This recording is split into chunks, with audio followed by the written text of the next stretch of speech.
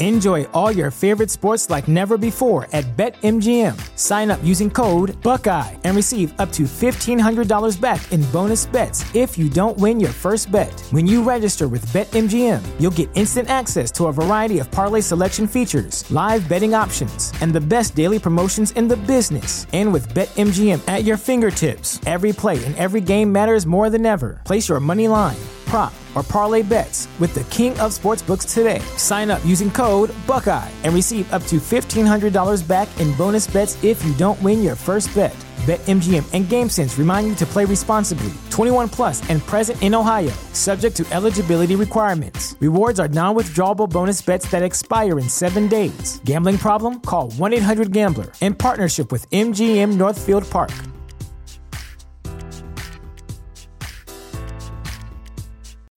When you need mealtime inspiration, it's worth shopping Kroger, where you'll find over 30,000 mouth-watering choices that excite your inner foodie. And no matter what tasty choice you make, you'll enjoy our everyday low prices, plus extra ways to save, like digital coupons worth over $600 each week. You can also save up to $1 off per gallon at the pump with fuel points. More savings and more inspiring flavors make shopping Kroger worth it every time. Kroger, fresh for everyone. Fuel restrictions apply.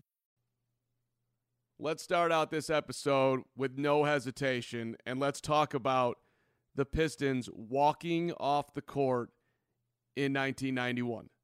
Now, look, I hated Detroit. Despised, loathed, abhorred, all of it. The Pistons were the first team in the NBA to ever get their own plane. It was named Round Ball 1 after their first championship, and then they named it Round Ball 2 after their second championship. And I, along with some of my lunatic friends at the time, we were planning on how to bomb the plane.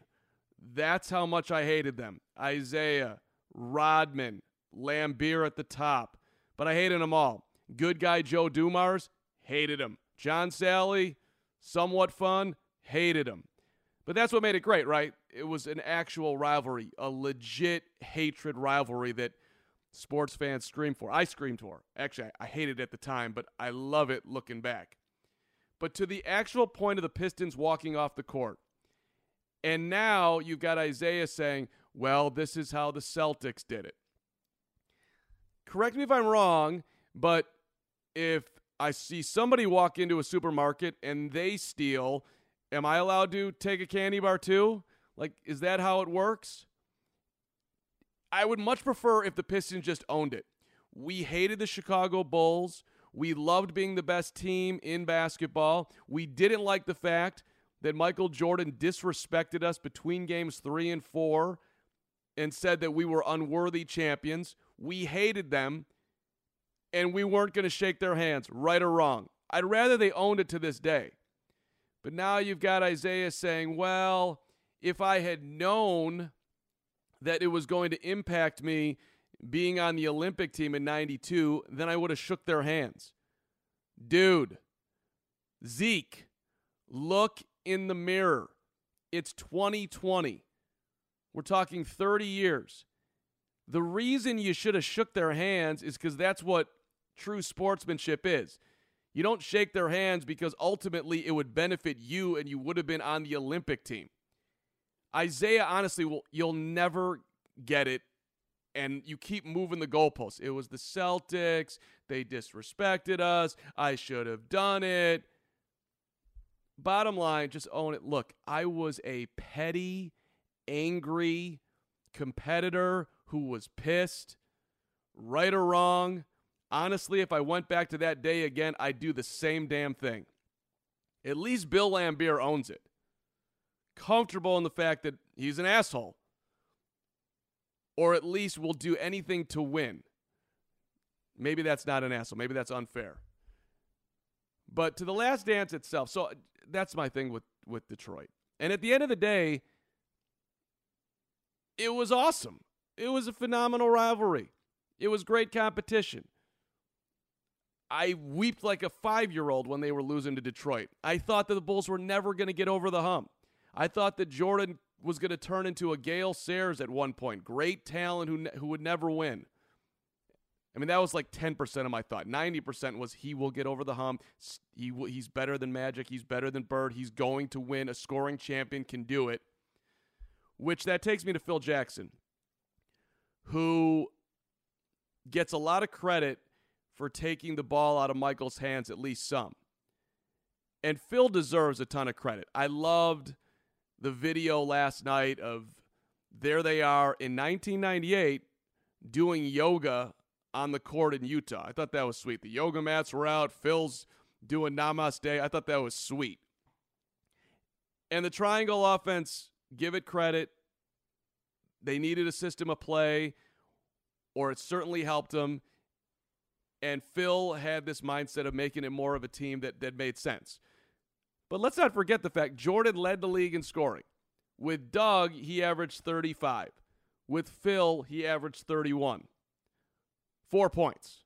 So it wasn't like there was some major transformation of the ball going out of Michael's hands. And that was also one of my favorite moments in the doc last night when Jordan was saying equal opportunity offense. If Bill Cartwright has the ball with 5 seconds left on the shot clock, that's just bullshit. I mean, I was laughing. I woke up my sleeping wife. I laughed so hard. That was great. And there were a lot of great moments in episodes 3 and 4, and maybe I'm being too nitpicky here, but there were certain things that I expect more from. Don't be clipping out "Come Fly With Me" Michael Jordan highlights. I've seen him, and anybody else who has watched Jordan and the Bulls have seen him 7 zillion times. This is the end-all, be-all doc. Find something different. That, to me, was a little bit lazy and disappointing. And they were showing Game 3 highlights from 1989 in the finals, and they clip in the Jordan flip over his shoulder on the breakaway against Lambeer. That happened in Game 6. So who do you think's watching this doc? I got it, like the whole world's watching. 6 million people watch episodes 1 and 2. But you got your diehards out here. Mark Harmon. And don't lie to me about or try to imply that highlight happened in that game when we damn well know when it happened. Or at least like any diehard certainly knows that. And for this doc, this is for... You're trying to do the ultimate story in the ultimate way. Don't be lazy like that. There's a million highlights from Game 3 that you could have picked. The Doug Collins stuff, I wish they had done more on Johnny Bach, who's no longer with us and was the architect of that defense. It's all about Tex Winter. Johnny Bach coined the Dobermans. He was beloved by that team. He should be mentioned more in the early parts of this documentary. The Tex Winter stuff with Doug, I forgot about him getting kicked out of the bench and he's sitting in the scorer's table and he's taking notes at practice. Now that was Doug making an incredibly bad decision. Hey, Doug, Jerry Krause loves Tex Winter. I would not alienate the guy that Jerry thinks has the best basketball mind of all time, which is a little over the top.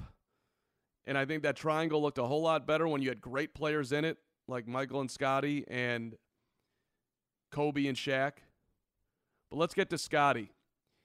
And I thought it was great that BJ named it last night, and so many have said it, and Scotty said it. But Scotty would not have become Scotty without Michael by his side. The fact that Jordan invested in him and was able to stand next to him when Detroit was pushing him around, when anyone was pushing him around, and giving him that confidence. Does anyone really think he would have become a top 50 player if he didn't have that level of accountability next to him?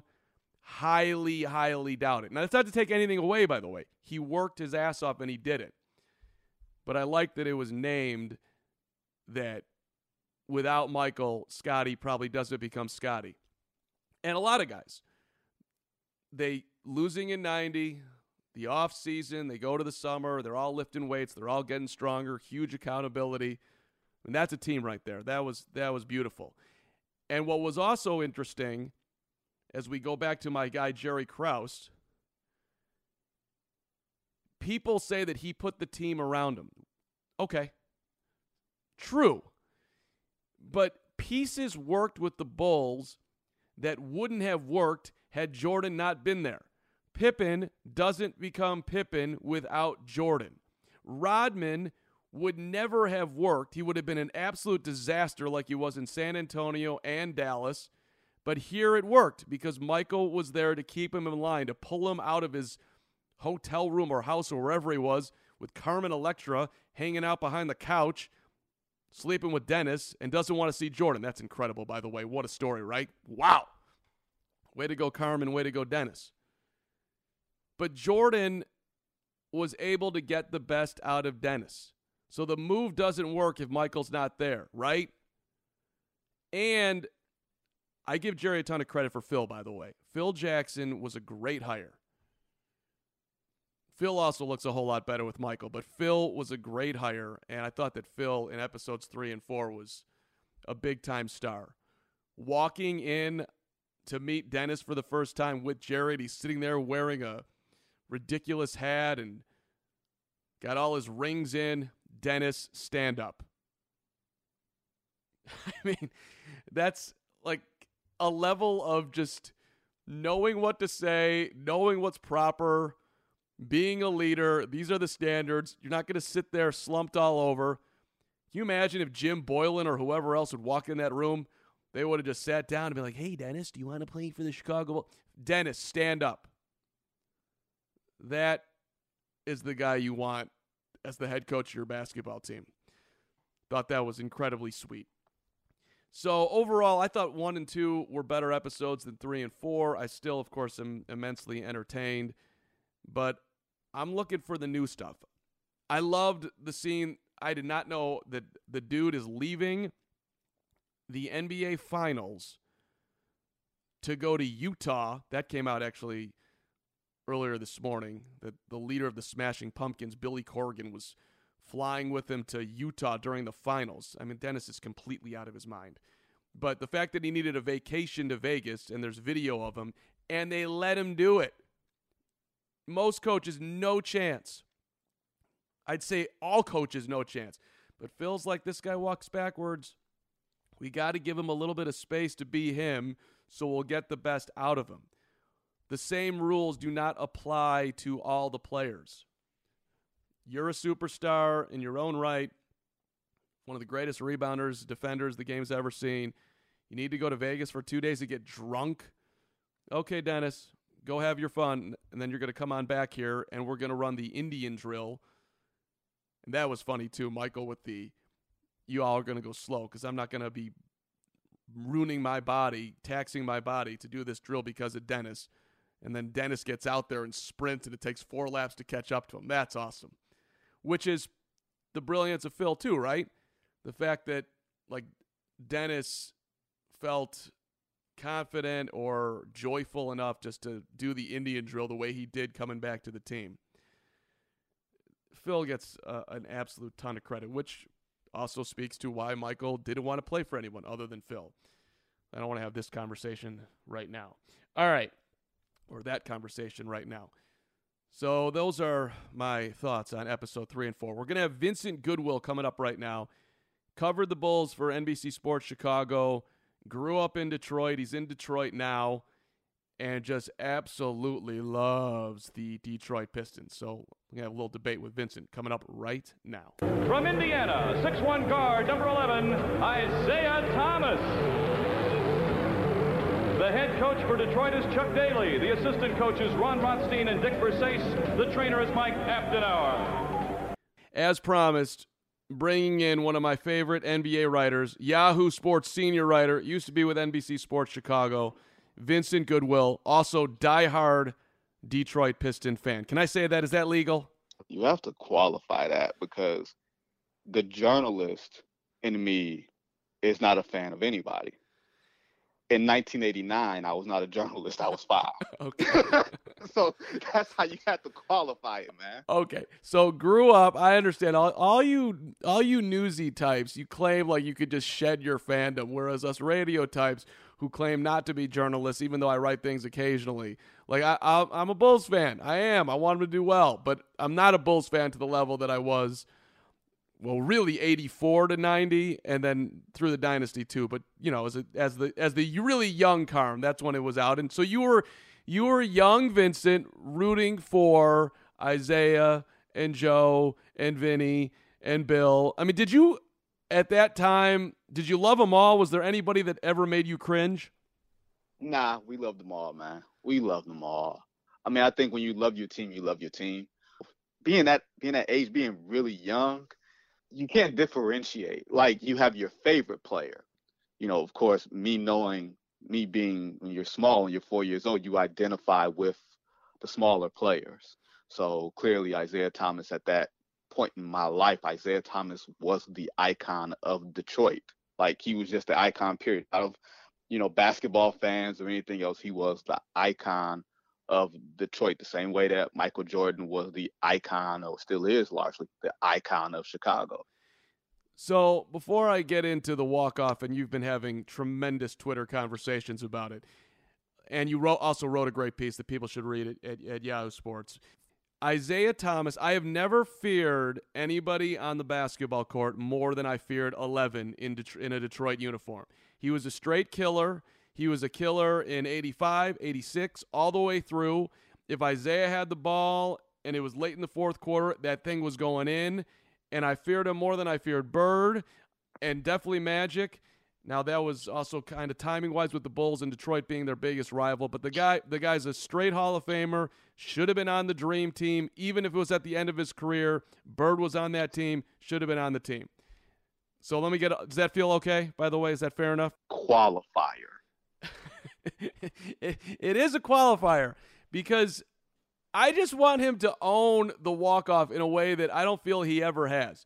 We hated Chicago. We loved being champions. I was in no mood to shake their sorry-ass hands. Jordan said before the game we were in between 3 and 4, which you wrote about, that we were unworthy champions. If I could go back and do it again, I'd do the same damn thing. Now, the fact that it might have cost me to being on the Olympic team, to me, when he says stuff like that, he's making it about him, not about sportsmanship. Because I paid a price, then I should have shook their hand. Like, that's not the rationale that I'd rather have straight honesty rather than the way he seems to be qualifying. Well, the Celtics did this, and I should have done that, and Karl Malone cracked me in the head too. I'd rather him just own it. So tell me what he said that's not true. Tell me anything that he said that was not factually true, that things that Isiah did, other players could do, but they can be lauded for it. Like, there's a Horace Grant quote that everybody just loves last night. But had Isiah said something like that, he'd be getting killed for it. And tell me there is not a double standard within how he has been treated largely by the media post 1987. So, and I think that's true. And so you have to frame things in there. You can't isolate this in this vacuum to get the result that you want. We are a sum largely of our experiences. And Isiah has been penalized. Remember, sport, especially basketball, is supposed to be about merit. It's supposed to be a meritocracy. It's not supposed to be about, quote unquote, influence, not in that particular way. So yeah, put it like this. Michael Jordan saying, the sportsmanship and everything else. Here's my counter to you. Michael Jordan says, well, I shook their hands in 1989 and 90. That sounds like it will happen yesterday, right? But it's an entire year from 1990 to 1991. And the day before game, and Michael Jordan says, you are unworthy champions. Unworthy champions. You didn't earn your championships. This is a Michael Jordan who has not 6 championships, not even 1 championship, telling the Pistons that they didn't earn theirs when they had to go through Boston, when they had to go through LA, when they had to go through Chicago. You don't have the right, Michael Jordan, to tell anybody that they didn't earn their championships. So for you to gloss over that, that's not fair. You can't gloss over the fact that Michael said that, and that was more or less a catalyst emotionally in the moment. He said, well, I shook his hands in June of 1990. Well, it's May of 1991. It's 24 hours before the game. What do you think is going to resonate more with a player when you got to play the next day, with what happened last year or with what you said yesterday? So I agree with you 100%. Jordan went too far. He could have said something along the lines of, look, I never appreciated the way they played. I got knocked on my ass, and at times I actually feared for my career. And it forced me to get in the gym and put on 15 some odd pounds and make me a stronger player. So they actually helped me, and I learned a ton getting through them, and hopefully it'll help us as we get into the finals here and the years beyond. That would have been a great statement. But he was pissed. He hated him. He still hates him to this day. So which is getting back to my part, like, Isaiah, just own it. You hated them. They hated you. It's never going to change. And to me, that's like the beauty of it. That's the rivalry. That's It's not beauty if only one side gets penalized. Think about it like this, Carm. Whenever you see highlights of those Piston teams against the Bulls, you see them beating up the Bulls, correct?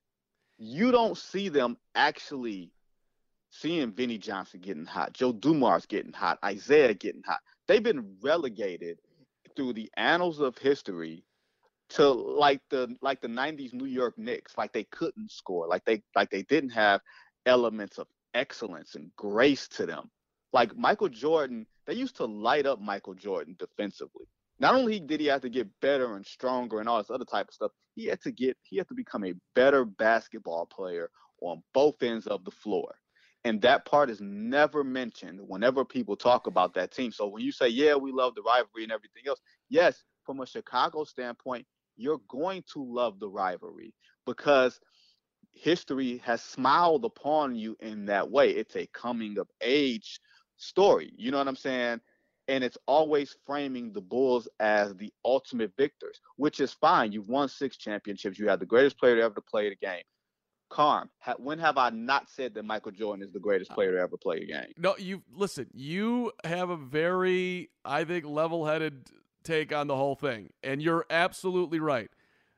And I said it at the very start of this, by the way, that Isaiah was a force offensively. Nobody had the handle, plus the clutch shooting and the ability to get to the hole. There was a million ways he could beat you. He was an excellent passer. If you're asking me to compare Isaiah to Stockton, I'll take Isaiah all day long. All of that. And Joe Dumars was a great complimentary piece in the backcourt, an all-star in his own right. Vinny was phenomenal off the bench. Bill Laimbeer would have been a perfect Chicago Bull. Rebounder, sit outside, clear up the lane so Michael and Scotty can drive. He would have been perfect in Chicago. All of that. It was a great team. The Pistons should have won, or at least could have won, 4 titles. So the way that the media has done it to Detroit, I'm with you. I don't think that's fair. I think the Pistons are an all-time great team. But I also think that the way they played was incredibly violent and dirty, and there's just been a penalty that goes along with that, which is maybe unfortunate, especially from, if you're looking at it from a Detroit perspective. But that was the cost. They played at that time. It was totally different. Whereas when the Knicks did it, we'd already seen Detroit do it, so they didn't get as scrutinized for it. And same thing if you want to go out to Miami after that. The Pistons were the first to really do it like that. You bring up the Celtics, and that's, I guess, fair too, but they didn't do it quite like Detroit. You have to own that Detroit was the most violent team that the NBA had ever seen winning titles. Is that not fair? Violent. See, that's the word. You see the labels that players like Isaiah talk about. When you say the Celtics, you say physical. When you say the Knicks, you say physical. When you say Detroit, you say violent. You notice the difference in that? And it's just subconscious. I don't think you necessarily mean anything by it. I think it's the Chicago Bull fan in you that looks at the Pistons as being extreme. But I remember Bill Cartwright attacking Isaiah. I remember Scottie Pippen giving Bill Laimbeer a 2-handed clothesline on a fast break. Do you remember that? I do. Game 5 of the 1990 conference finals? I remember that. So to pretend as if the series weren't physical on both ends of the floor, to pretend as if Kevin McHale did not take down Kurt Rambis on a fast break with no regard for human life. That would be violent. that I think is disingenuous. My thing is, don't contextualize it to fit the narrative. Tell the entire story. You've never heard the Pistons not say that they were a physical team or a mentally tough team. But you got to say also that the Pistons were a extremely talented team. You got to say that. So when you don't say that, when you only say this small morsel, it comes across as disingenuous, and that's what those guys get upset at. And the Celtics were just as tough, just as rugged. Robert Parrish? Are you serious? Robert Parrish? That was violent too. He gave Bill Laimbeer like a 3-punch combo that looked like Marvin Hagler. And did you remember Man Bites Tree, as in Danny Ainge biting Tree Rollins? That had nothing to do with the Pistons. Do you understand what I'm saying? So all of these different things have happened, but it only sticks to Detroit. I actually want to take back the word violent because there is a connotation with that I'm not comfortable with. And intense or whatever word you chose was a much better choice, so I appreciate that. The other thing I would say, though, is that in all those situations, and you can correct me if I'm wrong here, and maybe I am, but it always felt like the other team was retaliating back. It was after Detroit came, then you've got Parrish hitting Laimbeer and or Scotty clotheslining Bill. It was retaliation versus the hit first. You know, I'm going to give you a quote. There's a quote that I won't even tell you the player who said. I'll have you guess the player and who he's talking about. He says, they're trying to gangster the game from us. Now put it like this, who do you think is being talked about? Well, I'm assuming they're talking about Detroit. Wrong. Okay, that's interesting. Isaiah Thomas was talking about the Atlanta Hawks in 1987. Wow.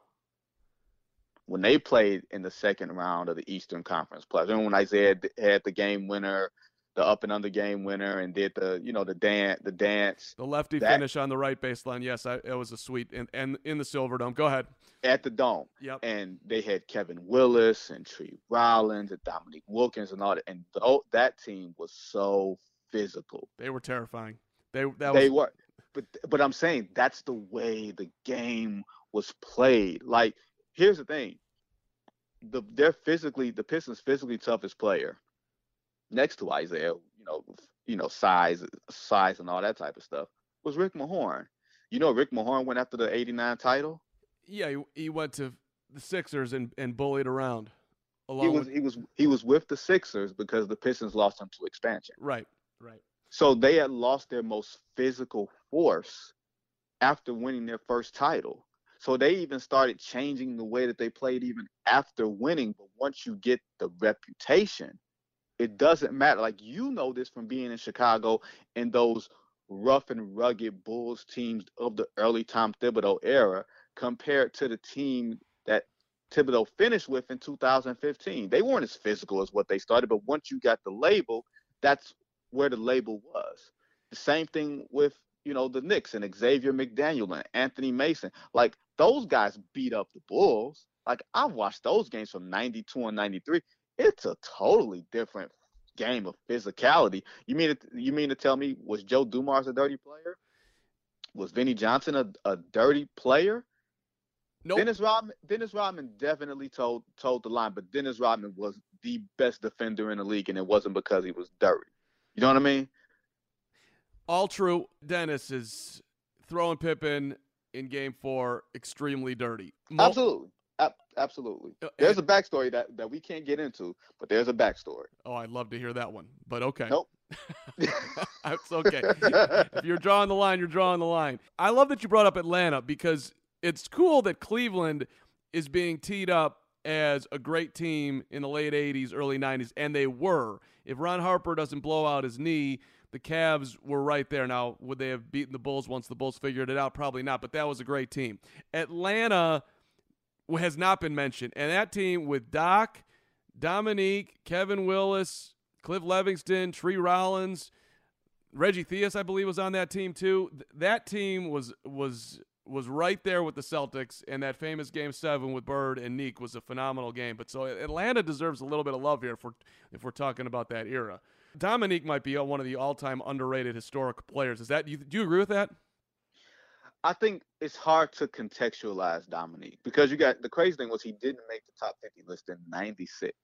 And by that point, he had been in the league, 14 years, the largely, the case to make that, had already been made, and he didn't make that list. And I thought that was a little bit odd, that some players made it and he didn't. And we don't have to get into who made it and who didn't and all of those type of things, contemporaries who might not have deserved to make that list. But I do think that Dominique, because he played in Atlanta, because he never got to the conference finals, because he never had a complimentary star, sort of got lost in the shuffle. And that very well could have been Michael Jordan had he not hit the shot over Cleveland. I was talking with our guy Sam Smith about that as far as, I made it my number one Bulls moment of all time. For me, it stamped them as, okay, they're actually a contender now, and it was the toughest shot that Jordan ever hit in the moment. And so Sam tells me if he doesn't hit that shot, they fired Doug Collins that offseason, they lose in the first round. They might have, who knows? They might have traded Scottie. They could have traded Horace. The whole arc of the franchise could have changed if he doesn't hit that one shot. I mean, that whole thing was teetering at that point. They had won 47 games. Cleveland beat them 6-0. They lose in the first round. Who knows if they hold the team together at that point and had the patience. And Jordan, by the way, after that in 91 or before 91, he's walking up to Jerry Reinsdorf and he's saying me or him, which actually makes me wonder, what do you think Krause gets too much credit or too much blame, or he lands perfectly in your mind? I don't know if he lands perfectly. I think it's, the Saints, to some degree, whenever you're placed across from Michael Jordan, you're going to come up short, whether that's Isaiah, whether that's the late Kobe Bryant, whether that's LeBron James, whether that's Jerry Krause. Anybody who has opposed him in a public forum will not get the benefit of the doubt because Michael's mystique is so powerful. Now, practically, I think Jerry Krause did a really good job with everything except for the people part. And this is a people business. And you've seen how this is played with the Gar Forman regime. The people part has turned people off. I think when you have the triangle and you're building around the triangle, I think that is an underrated part of player evaluation, because now you have players that you can assign to fit your system as opposed to fitting next to Michael Jordan. You know what I'm saying? You can transition from John Paxson to BJ and then Craig Hodges there to Steve Kerr, because he's not just a shooter, but he can shoot from these spots on the floor. He can roam. He can do all these type of things. You know what I'm saying? And without that system on the floor, without that discipline on the floor, I don't think that you could find the cogs to fit in next to Mike and Scottie. And if you look at it, the two championship sets of teams from 91 and 93 to 96 to 98, two totally different rosters for two totally different types of games that had to be played in the league. And I think to find those players to complement Mike and Scottie, I think that took a lot of talent.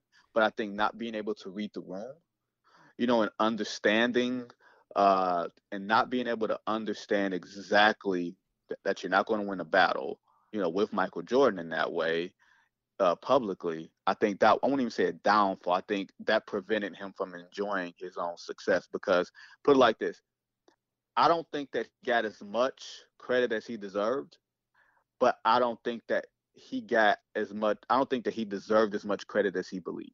I think there's a fine line. There's a sweet spot there. And here's another thing that I'll tell you, and I think you're going to call me crazy. I think Michael Jordan needed the break. I don't think the Bulls would have had a four-peat in 1994 or in 1999. I think if you're holding on to Mike being 6-0 in the finals, you're probably lucky he didn't get there a seventh time. So I have numerous thoughts on that one. And that's not a shot. That's No, not a no, shot. I don't take it as a shot at all. It's like you're an all-in guy, and at some point the tank's going to run empty. Of course, and one thing that Isaiah said, which was a clip that you sent me, was him talking about the level of energy that he had, which was something that Isaiah wasn't able to maintain, was something that Magic wasn't able to maintain. Could he have done it for a fourth straight year? And you want to scale it out like some Bulls fans will if they would have won 9 in a row, and I like to do that. That's tall. I think the break did help him. But I would also say that, in 94, they were adding in Tony. They might have had their easiest run. And on the back end, this is where I give Jerry little credit to no credit. He swung and missed in the draft year after year after year. Picks like Jason Caffey at 20, Michael Finley goes 21. I detailed this in something I wrote recently. He literally would miss, and then 4 picks later was a way better player, and he did it over and over and over again. And I'm not saying that you should always hit on late round, first round draft picks, pick 20 to 30, but you got to hit on a couple. And if they had, you could have elongated it out better than what they were able to do when they just Keith Booth and Caffey and Dickie Simpkins and just swing and a miss, swing and a miss, swing and a miss. And, Steve Kerr will say this, he'll be like, my career, my whole coaching life was elevated tremendously by being on that Bulls team and being around Michael. And if Krause had just said, Jordan makes my life so much easier, to be able to put a team around the greatest player ever and plug people in around him, it has helped me out, so I will forever be grateful. If he had just said that, he would have gotten so much more credit, but instead he wanted to make it about himself. Agreed. I think here's the thing. Whenever you first get in the Bulls, I think because of the Sam Smith book, The Jordan Rules, you were able to see a team kind of operate within dysfunction before putting it all together and having a lot of doubt, even as they were putting together this, remarkable regular season, right? Like you would think from the outside looking in that it was just a natural climb and that they all knew that they were going to win. There was never any doubt. And you could see that there was a lot of doubt and a lot of questions, about the roster construction, about the chemical makeup of the team, about the coaching, about the leadership by every single level. And you realized that, it took for them to win to reinforce that they were doing things the right way. I think sometimes what also happens is when a team wins a championship and they start winning championships, you start parsing credit. And you're like, well, Michael Jordan's the greatest player of all time. Well, it can't just be that. It has to be something else. It has to be more than just Mike and Scottie. It has to be some of these ancillary pieces. And you don't give credit to the people who construct the team, but the players are always going to get the credit because the players are out there playing with the flu. The players are out there 82 nights out of the year committing themselves for 9 months at a time and everything else. Yeah, you put the pieces there and there's a certain amount of credit and satisfaction that comes with that, but you cannot try to enhance your case by denigrating the players that you picked. It's a bad strategy. Hey, I appreciate the timer, so I want to let you get back to what you're doing. But let's just wrap up here. Why does Vincent Goodwill think that Isaiah was not on the 92 Dream Team?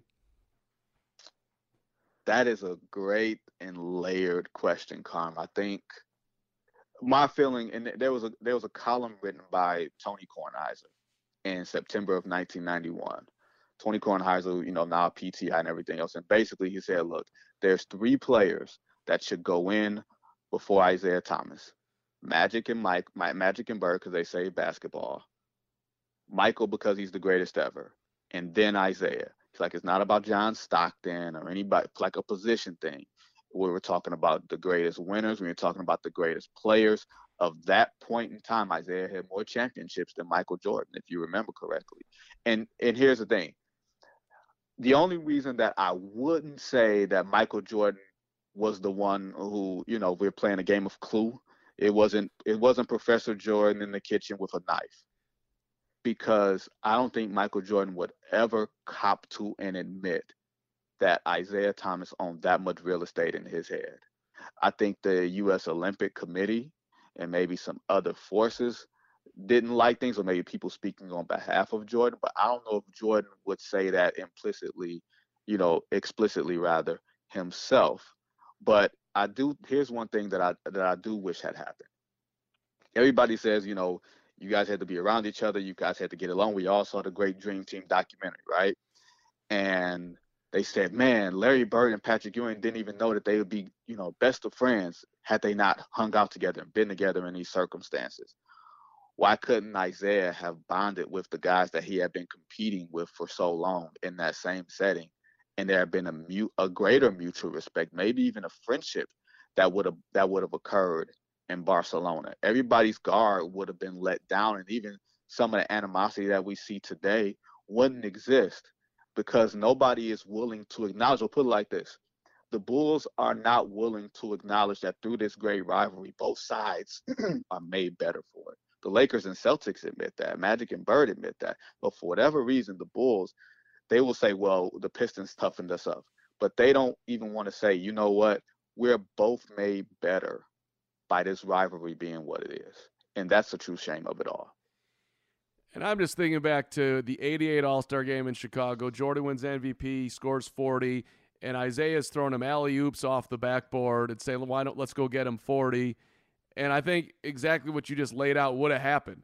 I mean, and I want to remember back to the time, too, and there was some reports saying that Michael wouldn't play on the Dream Team. Which I call nonsense on, and I'll tell you why. Yeah. You want to know who Michael Jordan's number one employer was in 1991? So we're talking about Nike and Reebok? Nike. You think Nike, while Nike not having the rights, right, to the Olympic apparel, would have let Reebok take up all that international real estate and not send over their biggest endorser on the biggest stage? They would have told Michael to go, and Michael would have had to go regardless.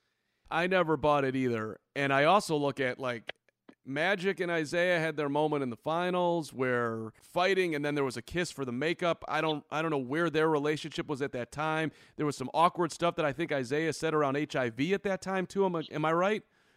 No, I don't.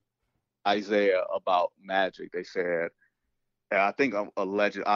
Don't quote me. Don't quote me on this, but I remember the tone of it went something like, the question about Magic's sexuality or whatever. Is Magic homosexual and all sort of tough stuff in the rumors? Well, Isiah, you and him are very close. And all Isiah said was, he's out in LA. I don't know what he's doing. But who can speak to anybody does sexually?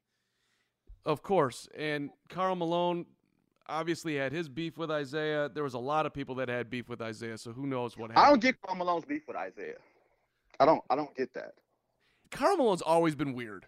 Unpredictable. What he did around Magic at that time was straight fear and uninformed and ridiculous, although he probably wasn't the only guy that was not wanting to play against him. But he's always been, to me, off. Nothing that you say really makes a whole lot of sense. I never understood Karl Malone's beef with anybody. I don't understand why Karl Malone took the shot at Isiah Thomas. Like here's the thing. We talk so much about, toughness and all these other type of things, right? And the 90s should have been lauded for toughness, but the Bulls are still complaining that someone didn't shake their hands. And Karl Malone was upset that through the course of merit-based competition that Isiah Thomas lit up John Stockton. Did Isiah do anything illegal in dropping anything on Stockton? Did he give him any cheap shots? Because you don't get 44 points on a guy by cheap shots. You get 44 points on a guy by scoring on him. Now tell me how, out of all the times that Michael Jordan has lit up guys for 40 plus, he's been met with applause. Karl Malone never went and tried to elbow Michael Jordan in the face because he scored 40 points on him in the game. I don't get that. And the way that everything is framed is, well, the Pistons, they deserved it. Everything is because the Pistons were, a physical team, they deserved it. Because Isiah was this, he deserved it. Tell me where in the world that makes sense. And by the way, mailman, your guy John Stockton, he didn't exactly play clean. Arguably one of the top 5 dirtiest players in the game. Grab, pull, do whatever he possibly could to compete and win, which, by the way, no problem with that. But let's not make it out like Isiah was on some level of disingenuousness or whatever you want to call it, that Stockton wasn't playing at himself. It's all of it's ridiculous. Hey, I really appreciate it, Vincent Goodwill. Your work is awesome, as you well know, and I don't know why you have all the Twitter battles you do, but keep doing it because I find it very entertaining. I have a tendency to try to make sense. It's a fault of mine. Well, you're doing a hell of a job at it. Thank you for being on, my friend. I appreciate you, Con.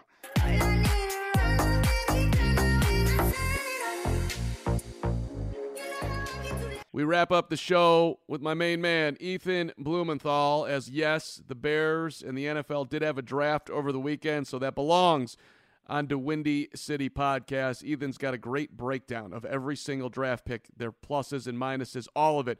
Cole Kmet, Jalen Johnson, Trevis Gibson, Kindle Vildor, Darnell Mooney, Arlington Hambright, and Lachavious Simmons, the all-name team. Ethan, how are you, sir? I am doing well, and I'm glad to hear you have so much energy and enthusiasm in your voice. I love to hear it. Well, this is a great time. I mean, the Last Dance is going on. I haven't gotten, knock on wood, COVID-19 yet, although last night I thought I did, which is the reason why this podcast is coming out a little bit later. I had an enormous headache that was slow growing, but at 9:45 last night, it took off to a level that I thought that it was over, and then I took a couple of Motrin, and half hour later I was fine. So good to be with you today, by the way. Thank you for being patient. Did you get to the point where you started typing in your symptoms into Google to see if it matched up with common COVID-19 symptoms? I mean, I've read so much about it that I knew damn well that my headache was right online, and my cough, which has been around for a while now, is online. And I took my temperature, and it said 96.4, and I'm like, you're still okay, Carm. You're still okay, Carm. You are still okay, Carm. And I sent my... But you could still have it, though. I could have it. Anything's possible. Yeah. I mean, I highly doubt it, but it's true. I have not been tested. Do you think you have it? No. I feel good, and I've been careful, and I feel fine. But but I'm also, I don't know, maybe we want to have it. We want to have it now, then we might feel like we're kind of free as long as we end up obviously doing all right with it. So I don't know. Yeah, but I don't know what's going to happen in this world, Carm. Yeah, me neither. And I keep reading about people that did have it, that you're not immune to getting it again. So I'm anti-getting it. And now I'm seeing that people are getting strokes after having next to no symptoms, and all of a sudden they're in the worst condition of their life, which is terrifying. But that's not why we're here. I don't want to think about that. Thank you. That's not why we're here. That's right. But along those lines, yeah. Where do you want to start here? Yeah, let's talk Bears draft. So, Carm, and you've known me for a while now, and here's how I generally feel about all professional drafts, right?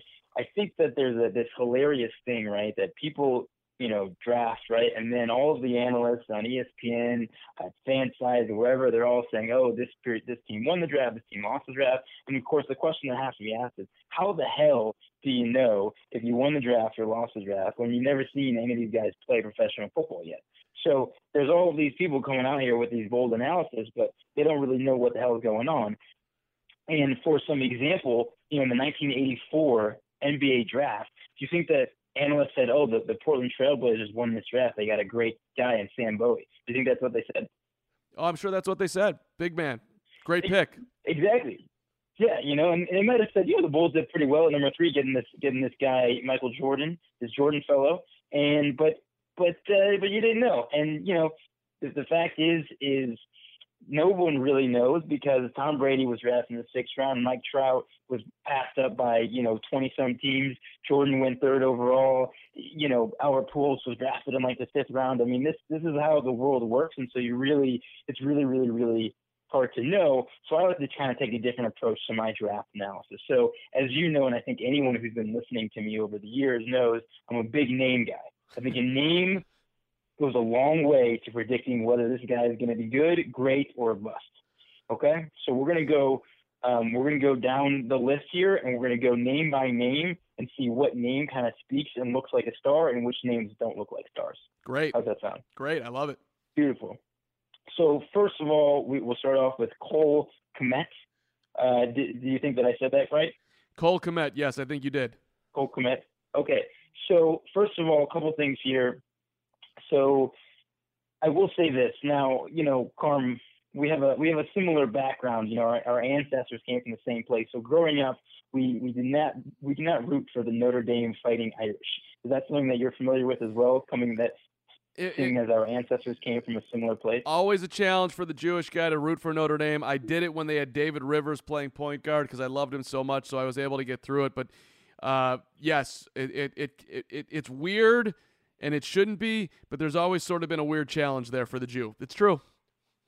And so I'm just glad that we're on the same page. So I feel the exact same way. So anytime I hear Notre Dame guy, it's like, I mean, the Cubs had Jeff Samardzija for a while, and I was all right. But, it's just there's just some little funky going on there. Now, getting to the name itself, Cole Kmet, I think Cole is a big-time name. Now, Carm, this is going to be me aging you out a little bit, but have you ever seen or heard of the movie Three Ninjas? You're right. Aged out. Yeah. Hipped so out. Three Ninjas was a classic movie in my childhood, and it was the three brothers who were like ninjas, and then they, fight the crime or whatever, but their grandfather taught them, who was like a Mr. Miyagi. Might even be the same actor. I don't even know. But so the Three Ninjas, and the third brother, or the middle brother's name is Cole, and I always thought he was such a badass. He was so cool. I always wanted to be like Cole. Rocky was like the oldest one. Cole was kind of the wild card, kind of the badass, and then the youngest one, Tum Tum, he was kind of, he was a young little brother, so they had to look out for him. But Cole was the guy. So I think that for name wise, I think that really bodes well for Cole Kmet and bodes well for the Bears. I thought you were going to go with Rudy. You got to bust out Three Ninjas. I mean, come on. I was excited. I'm like, come on. I was about to say, I've seen Rudy, but you throw out Three Ninjas, and of course I haven't. For me, like Cole Kmet, there's a lot of ways to root for that name. Come on, Kmet. That type of thing. Sure. It feels good to me. Sure. And the other thing, and I don't want to talk too much, bore fans with the positions here, but obviously the Bears drafted yet another tight end, which at the time was their 10th tight end on the roster. I think they recently just let one go like this morning, but I think it would have been cool. And the only downside of the draft is that if they had gotten 11 tight ends, then they could have sent out for the craziest positional arrangement for any one given play in the history of time. We could have seen a 2-point conversion at the end of the game to win it, and they send out 11 tight ends, and that could have been huge. Totally thrown the defense off their toes, and maybe come in with the craziest play of all time, including 11 tight ends. And I think that would have been hilarious and amazing thing for me to watch. That would have been great, and just for everybody freaking out on the 10 tight ends, none of them are going to make the team except for 3. And none of them could play. They needed a tight end. They picked straight cold Kmet, which is a huge pick, and was on the podcast last week. Great job. What do you got on Jalen Johnson? So Jalen Johnson, so we got the alliteration in that name, Jalen Johnson, and to me, I think that's a little too tacky with the alliteration, and so I'm pointing that as a negative. So I don't like the pick. I think it's a bad name. I think individually the names are fine. I think together it's just too tacky for me, and I think it sends the wrong message. See, I loved Good Times. I was a huge fan of JJ, one of the great characters in old school sitcom history. So I think that Jalen Johnson's going to be sweet. Well, but see, here's the thing. See, if he went by JJ, so that's a whole different word. Because JJ, anytime you have 2 letters, that's an automatic win. JT, JJ, JR. I mean, not J.R. Smith has had his trouble certainly, but JJ, that's a great name. But he's going by Jalen Johnson as far as I know, and that doesn't work for me. I'm going with JJ. Guy's going to be a legend. What's your angle on Trevis Gibson? Trevis. Do you know any Trevises in your life? Right. I don't know any Travises. I think that is going to be a problem because I think everyone's going to want to be calling him Travis, right? Because Travis is a much more common name. I've never heard of Travis before, and I think that's going to cause some problems. And he's going to get aggravated with the media accidentally calling him Travis. They're accidentally going to spell his name incorrectly, and I think that's going to cause some mental games for him. And I think it's going to be a struggle for him on the field. So I see a Chicago Bulls connection there. Travis Knight was picked 29th overall by Jerry Krause, one of his terrible picks, and Taj Gibson was selected by Garpax. So Trevis Gibson is going to be an underrated Chicago Bull. Okay. All right. Sounds good to me. But that's where I land on the name there. Now moving down, we have Kindle Vildor. Yeah. Kindle Vildor. See, now that to me, that sounds like a name straight out of Lord of the Rings. Do you agree? I do. So listen, and if I have a guy on my team who's coming straight out of Lord of the Rings who just saved Middle Earth the evil bad guys, that seems good to me. So I love having a guy with a Lord of the Rings type name. Kindle Vildor, that's the guy that I want to play by my side, and that's the guy who I'll go into battle for. So that's what you want in football players. So that's why I love the name. That's a huge plus for me. Wasn't he also in Game of Thrones? Yeah, Vildor, whatever. It's those types of, a guy who's a gritty guy. He goes into battle. He fights to the death. He gets one arrow in his arm, but he's still fighting and beating the shit out of everybody. And he's awesome. He's the guy that everyone loves, and he's leading the charge. Yeah, and he reads his Kindle. He is Kindle. Right. He's forward thinking. He doesn't take up a whole lot of space, but yet he gets it done. Kindle Vildor, love it. Right. Any angle you take on that name, it's a win, I think, for sure. So moving down, we got Darnell Mooney. The Mooney man. So this is a toss-up for me. This is a toss-up. I think that there's a lot you could do with either name there. I'm thinking about, just thinking about nicknames. I mean, I'm not sure. It could go either way for me. To me, it's a flip a coin. What do you think? I like it. The Moonwalk, the Mooney Man, Moon City, Show Me Your Moon. A lot of angles there with Darnell Mooney. Plus the fact that he can run. You'll never see the moon again. What's that Clarence Clearwater Revival tune? You know what I'm talking about? I'm not going to be able. I don't know if I'm going to be able to help you out with that one. Not going to pull out a CCR out of nowhere? All right, that's fine. No big deal. Yeah. Generation gap, Carmen and Blumenthal showing its face. No, if you want to ask me about Three Ninjas, I'm here all day. Yeah, no, I got it. There's Darnell Mooney. I'm in. I'm all in. The man is. I'm actually most excited about him of any of the draft picks. I think the really? Mooney is going to be Moon City. What moon's over Miami? Let's go straight to Denny's and get a meal. Yeah, I mean, you convinced me now, and so now I'm going to flip the other way. But I have to tell you, going down this list, it sounds like you've had a positive spin on every single pick. Are you trying to tell me that Ryan Pace, this is an A+ job here? Again, much, yes. I mean, you haven't even gotten to Arlington Hambright, which is amazing. Right. So Arlington Hambright, and so again, Arlington Hambright, I think a lot of people were starting to make some Arlington Heights jokes, and I'm not sure how I felt about those. Did you see those jokes kind of floating around the Twitterverse? I didn't, but Arlington Heights is an outstanding suburb where Cole Kmet had his celebration moment, everybody honking the horn, so there's a clear connection with Hambright and Kmet. Plus you got Hambright doing it right, hamburger at night. I mean, there's a lot of things going on with Arlington Hambright. Yeah, no, and I think I think to me I'm kind of in the middle, but I was definitely leaning positive with the Arlington Heights jokes, and I think you hit nail on the head there with the Hambright hamburger at night, late at night. I mean, however you want to look at it, it works. When I was a great vendor, Ethan, you always had to put these things together. So, start your night off right. How about a Bud Light? I mean, that was a big seller. I got people drinking that didn't even think about drinking, but when they heard my slogans, next thing you know, Carm was in the money. So sure, I'm really good at this. And I think, that's definitely props to that family name, because anything that ends in right, as you just illustrated, there's a ton that you can do with rhyming there, and that's always huge when it comes to nicknames. Right, and that's where Lachavious Simmons might be a tad bit of a challenge, I'm guessing?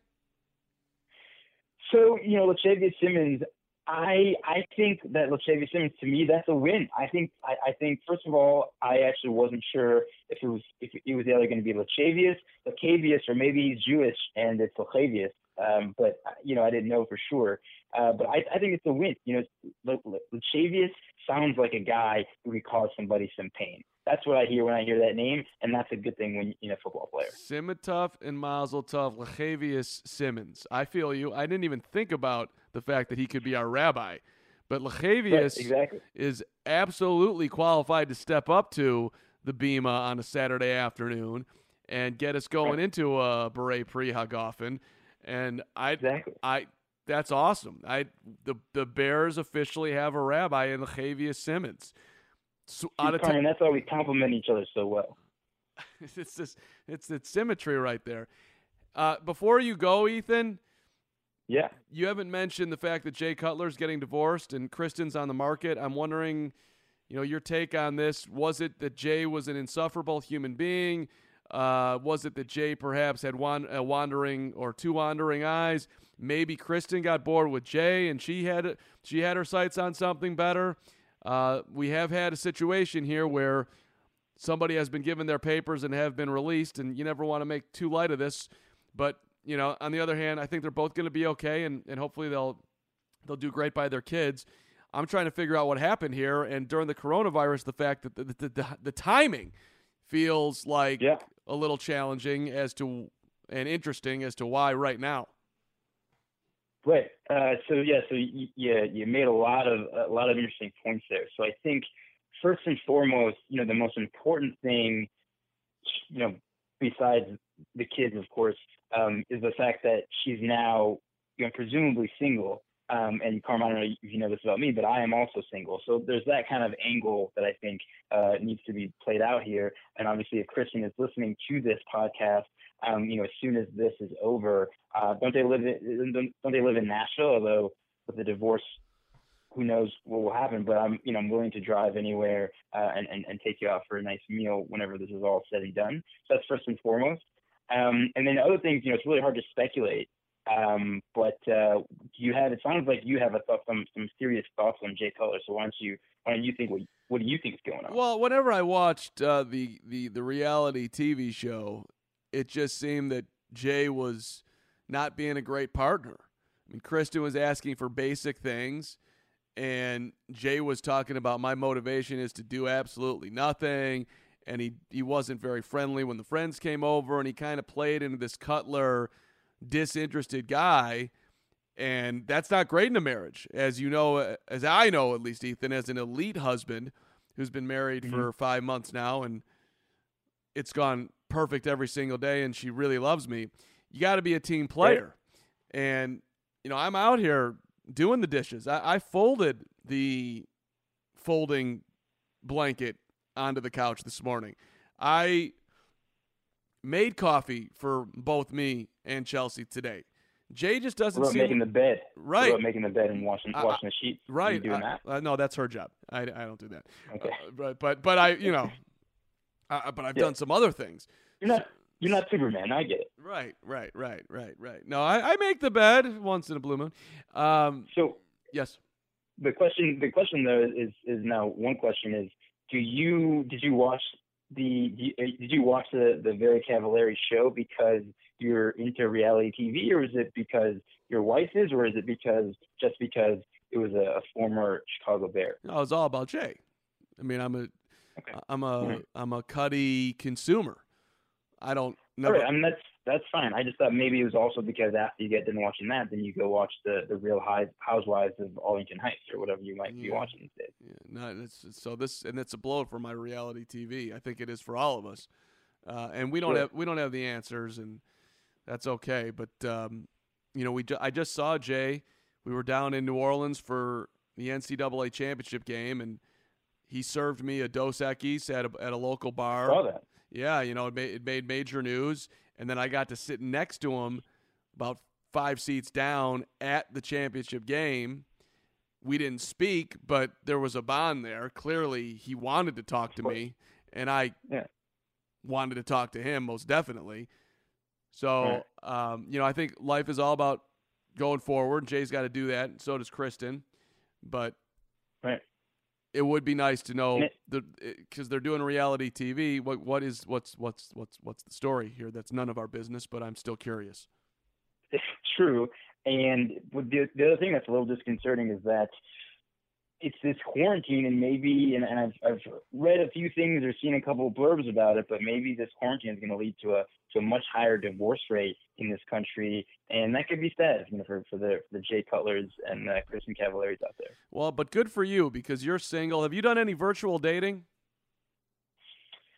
It's a good question. I kind of went on one date over the phone, and then we were like texting, but then it's like, what are you gonna do? We don't know. Who knows when the next time we're gonna be able to go outside and do anything. So it kind of just, it's an easy way to fizzle off. So but maybe I'll text her once this is all said and done. No, you just named it without naming it. You're not interested, because if you were, you'd get creative and you'd go for a walk and she'd be on one side of the street and you'd be on the other, or you'd be 5 feet away, or you'd meet her in a park and you'd sit on this bench and she'd sit on that bench and you guys would chat. But you're not thinking that way because you're not interested, and you're being disingenuous to the DeWindy City listeners right now. You had one. Right, I will tell you this. I did. So this is truth. This is all the cards on the table. I did go on a date on the Wednesday night, I think, when it all happened, in like March 10th or 11th or something like that. And that was like the day. And I was supposed to go to Mexico with a friend the next day. And I went on a date with a beautiful nice Jewish lady. So my parents would be very happy about that. And the date went really great. And then, we were planning to do something in the next couple of days. And then the world blew up. And then she flew to Oregon, to hang out with her family for the quarantine. And now, I just don't know when's the next time we might ever see each other again. Yeah. No, that's tough right there. I mean, if you're really into it, I'd tell your mom and dad that you're driving out to Oregon and you're in love, and life is going to be, you're going to approach the greatness that you can become as far as finding that one woman. And we're going to do a When Harry Met Sally across country type of moment. And Oregon's a great place, by the way. I'd love to move to Oregon. Hashtag. I've never been, but I hear it's nice. Yeah, good spot. Hey, with the movie that I thought of was Good Will Hunting. At the end of the movie, when he writes the message, right, to go see about a girl, and then it just ends with him, driving down the freeway going to California, right? Right. If you're going to be on this podcast next week, I'm going to be pissed. You need to get on with your life. I'll play the Ben Affleck role for you in Good Will Hunting. I mean, we can do it from Oregon too. By the way, the technology works from the West Coast. Right. So maybe I'll be Affleck to your Damon. Go get her. Yeah. I think I will. Yeah. Yeah. I think on that note, we got to say goodbye because that got a little heavy and deep, and I feel emotion. It's time for you to go. Yeah, I will. I'm gonna load up the car and see you in Oregon next week. Ethan Blumenthal, good to be with you, brother. Always a pleasure, Carm. There it is. What a strange.